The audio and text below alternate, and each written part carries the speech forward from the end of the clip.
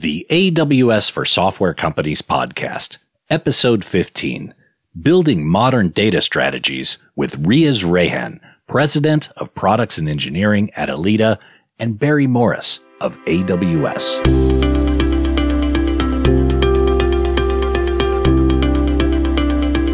Well, hello everyone, and welcome back to the AWS for Software Companies podcast, where we speak to software leaders around the world about their journeys to the cloud, overcoming obstacles, and the role that Amazon Web Services play in their success.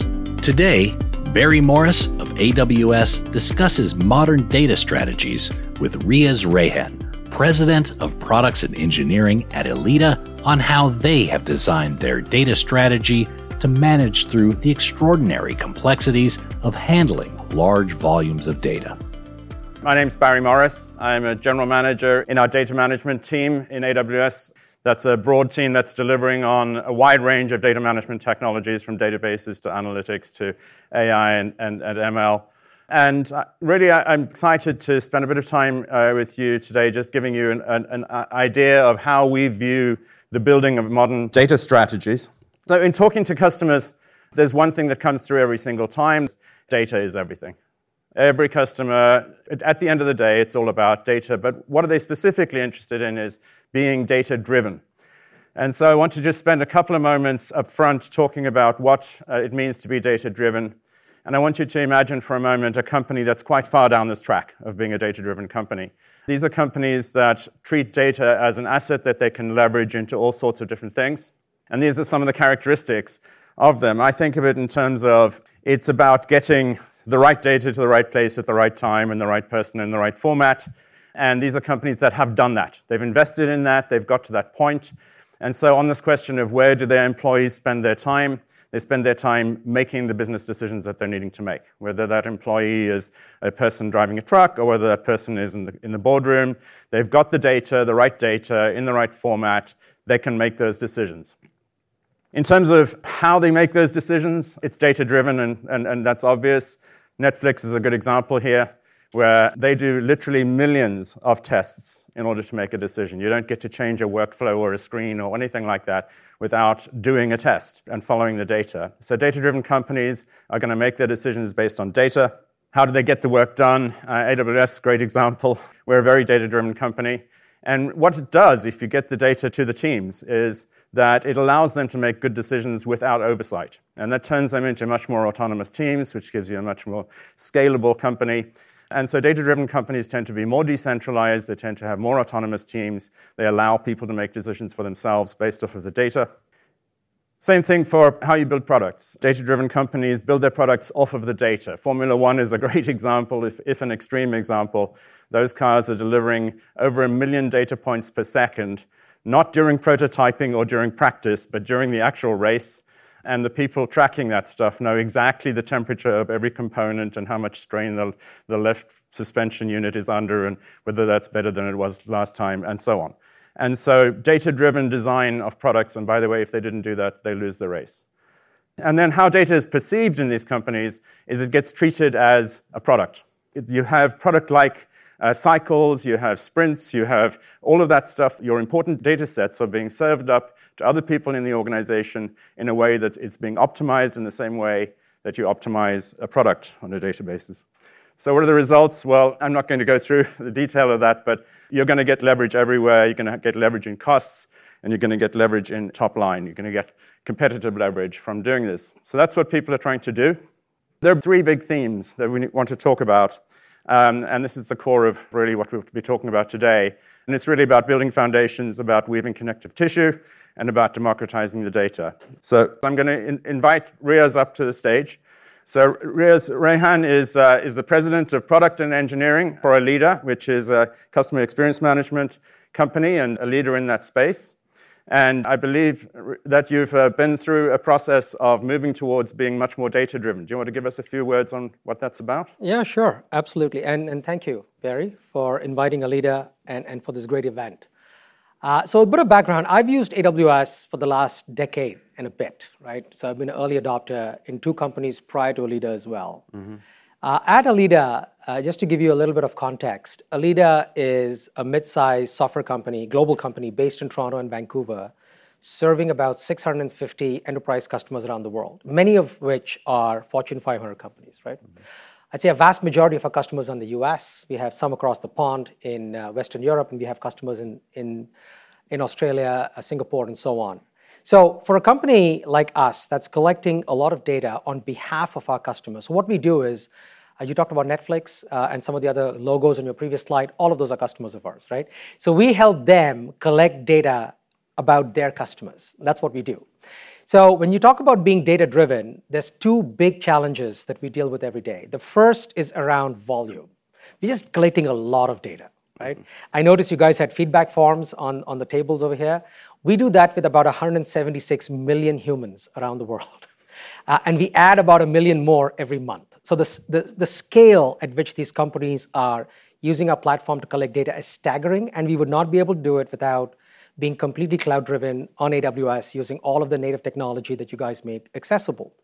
The second challenge for us is all around access and around security. Mm-hmm. Because, again, I draw your attention to the sheet in front of you. It says there clearly, please don't put any personal information. Imagine doing that with 176 million people, right? You don't want PII coming in, and if it sneaks in, you want to redact. You want to make sure that the right people, I think in your opening comments you said, the right people get access to the right data. Imagine if the incorrect people, I won't say wrong, but incorrect people got access to, that could be catastrophic. It could be the end of our business. Yeah. And again, that's a big part of what we do, in addition to complying with SOC 2 and GDPR and all the good stuff, right? Yeah. So that's essentially what we do as a company every day, and we run 24 by 7 by 365, and it's all on AWS. Wow. So maybe you have to cast your mind back a bit here, but can you remember what was the first thing that you did in order to build this very data-driven operation? I joined this company about 4 years ago, and we did a complete reboot of the company. We rebranded as well. We used to be known as Vision Critical. Now we're known as Alida. The first thing we did was I went on a listening tour, and I talked to as many customers as I could, right? Because we're very customer-driven. Mm-hmm. And at the time, our scale of operations was a lot smaller than it is today. We've been growing like a weed for the past 4 years. But a big chunk of that was around focusing on what our customers want to do and why they want to do it. So focusing on the outcome that they want to drive, right? Mm-hmm. It turns out that a lot of what you said on your first slide applies. They want to drive growth. They want it to be profitable, especially in today's environment. And they want to get off the blocks quickly. So I can use the example of a large coffee company out of Seattle that had a little bit of a problem with their employees who wanted to unionize. And they wanted to drive a big voice of employee initiative, as an example. They work with us, and of course we use AWS, and we talk to our AWS contacts. And we were able to scale up we told them a week, it took us 2 days, thanks to AWS, but we were able to scale up a voice of employee program for 225,000 employees across the US. So it was a small Seattle company. With the green logo.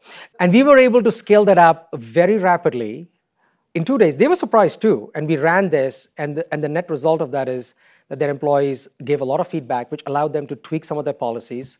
They have a new CEO coming in, and they were able to avert what could have been something catastrophic for them, right? Yeah. So we started with, to answer your question, we started with the customer, understood what the customer was trying to do, and then worked backwards from there to design our data strategy. And of course, we used all the tools at our disposal, S3, Elasticsearch, Redshift, and the lot. Yeah. Did you have difficulty getting executive sponsorship for building this? I would put it delicately, and I said there were opportunities for alignment. And what I mean by that is, if you look at a customer experience company like us, there's obviously sales who deals with the customer at the time of sale. There's pre-sales, there's sales engineering, and so on. But then after the sale is done, you have customer success, which is such a big part of making these programs successful or not. Mm-hmm. Mm-hmm. Then you have professional services, and then you have R&D, which tries to get feedback. So there's at least 4 or 5 big parts of the organization that have to be all aligned towards the customer's goal. So we believe in putting the customer in the middle and then kind of surrounding the customer with, as opposed to putting ourselves in the middle. And when we do that, it was a cultural change for the company 3.5, 4 years ago. Today it's commonplace, but when we came in, we want to drive that. The other thing we drove was we said every 90 days, we would bring new capability, new features, new functionality to our customers. And we call this approach rolling thunder. It was unheard of at the time when we started. So yeah, there were a few challenges around. But then as people saw the reaction of customers, when they saw, customers kind of loved the fact that every 90 days we have something new to give them and show them and for them to try out. That became a rallying cry. So we aligned all parts of our organization around it. And I think it's been very successful. Excellent. Did you have any challenges around security and protection of data and trust of data? Absolutely. We work in an industry which is highly governed. So obviously there's the usual suspects, SOC 2, GDPR, ISO, etc. But the companies we serve, we have 5 big verticals. We have a tech vertical, so we're serving everybody from Facebook to Netflix to Amazon to Google and so on. We have a big business around media. So Disney and Hulu and HBO Max and the lot, Sky, Showtime in the UK. We have a big business around financial services, and you know how regulated they are. So all the big banks across on both sides of the pond. Then we have a big business around CPG and retail, and then finally we have a big business around healthcare. Again, highly regulated, HIPAA and so on. Right. So it's not only the regulations around the industry that we are part of, it's also the regulations that our customers are part of. Right? I'll give you a simple example. It sounds simple, but it's a difficult thing to do. In our business, when our customers use our platform to get feedback from their customers, so we are a B2B2C company, and there's millions of them that they get feedback from. If any of those, any 1 or 2 or 500,000 want to say, we no longer want to give you feedback, by law, every part of their record has to be purged, right? In certain industries, it's not a choice. You just have to do it. And if you don't do it, you could be on the wrong side of the auditors and the law. So again, because we are cloud native, AWS first, and that's what we use, it allowed us to do. So yeah, it's a big part of our business. And if we didn't do that, it could be catastrophic for our business. So from that standpoint, it's not a nice to have. It's fundamental to what we do. It's great to see how successful we've been with it, and congratulations. And I want to thank you for coming up on board. Thank you.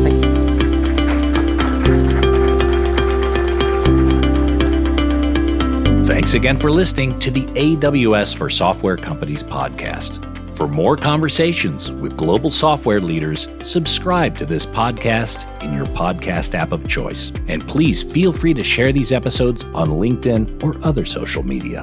Thanks again for listening.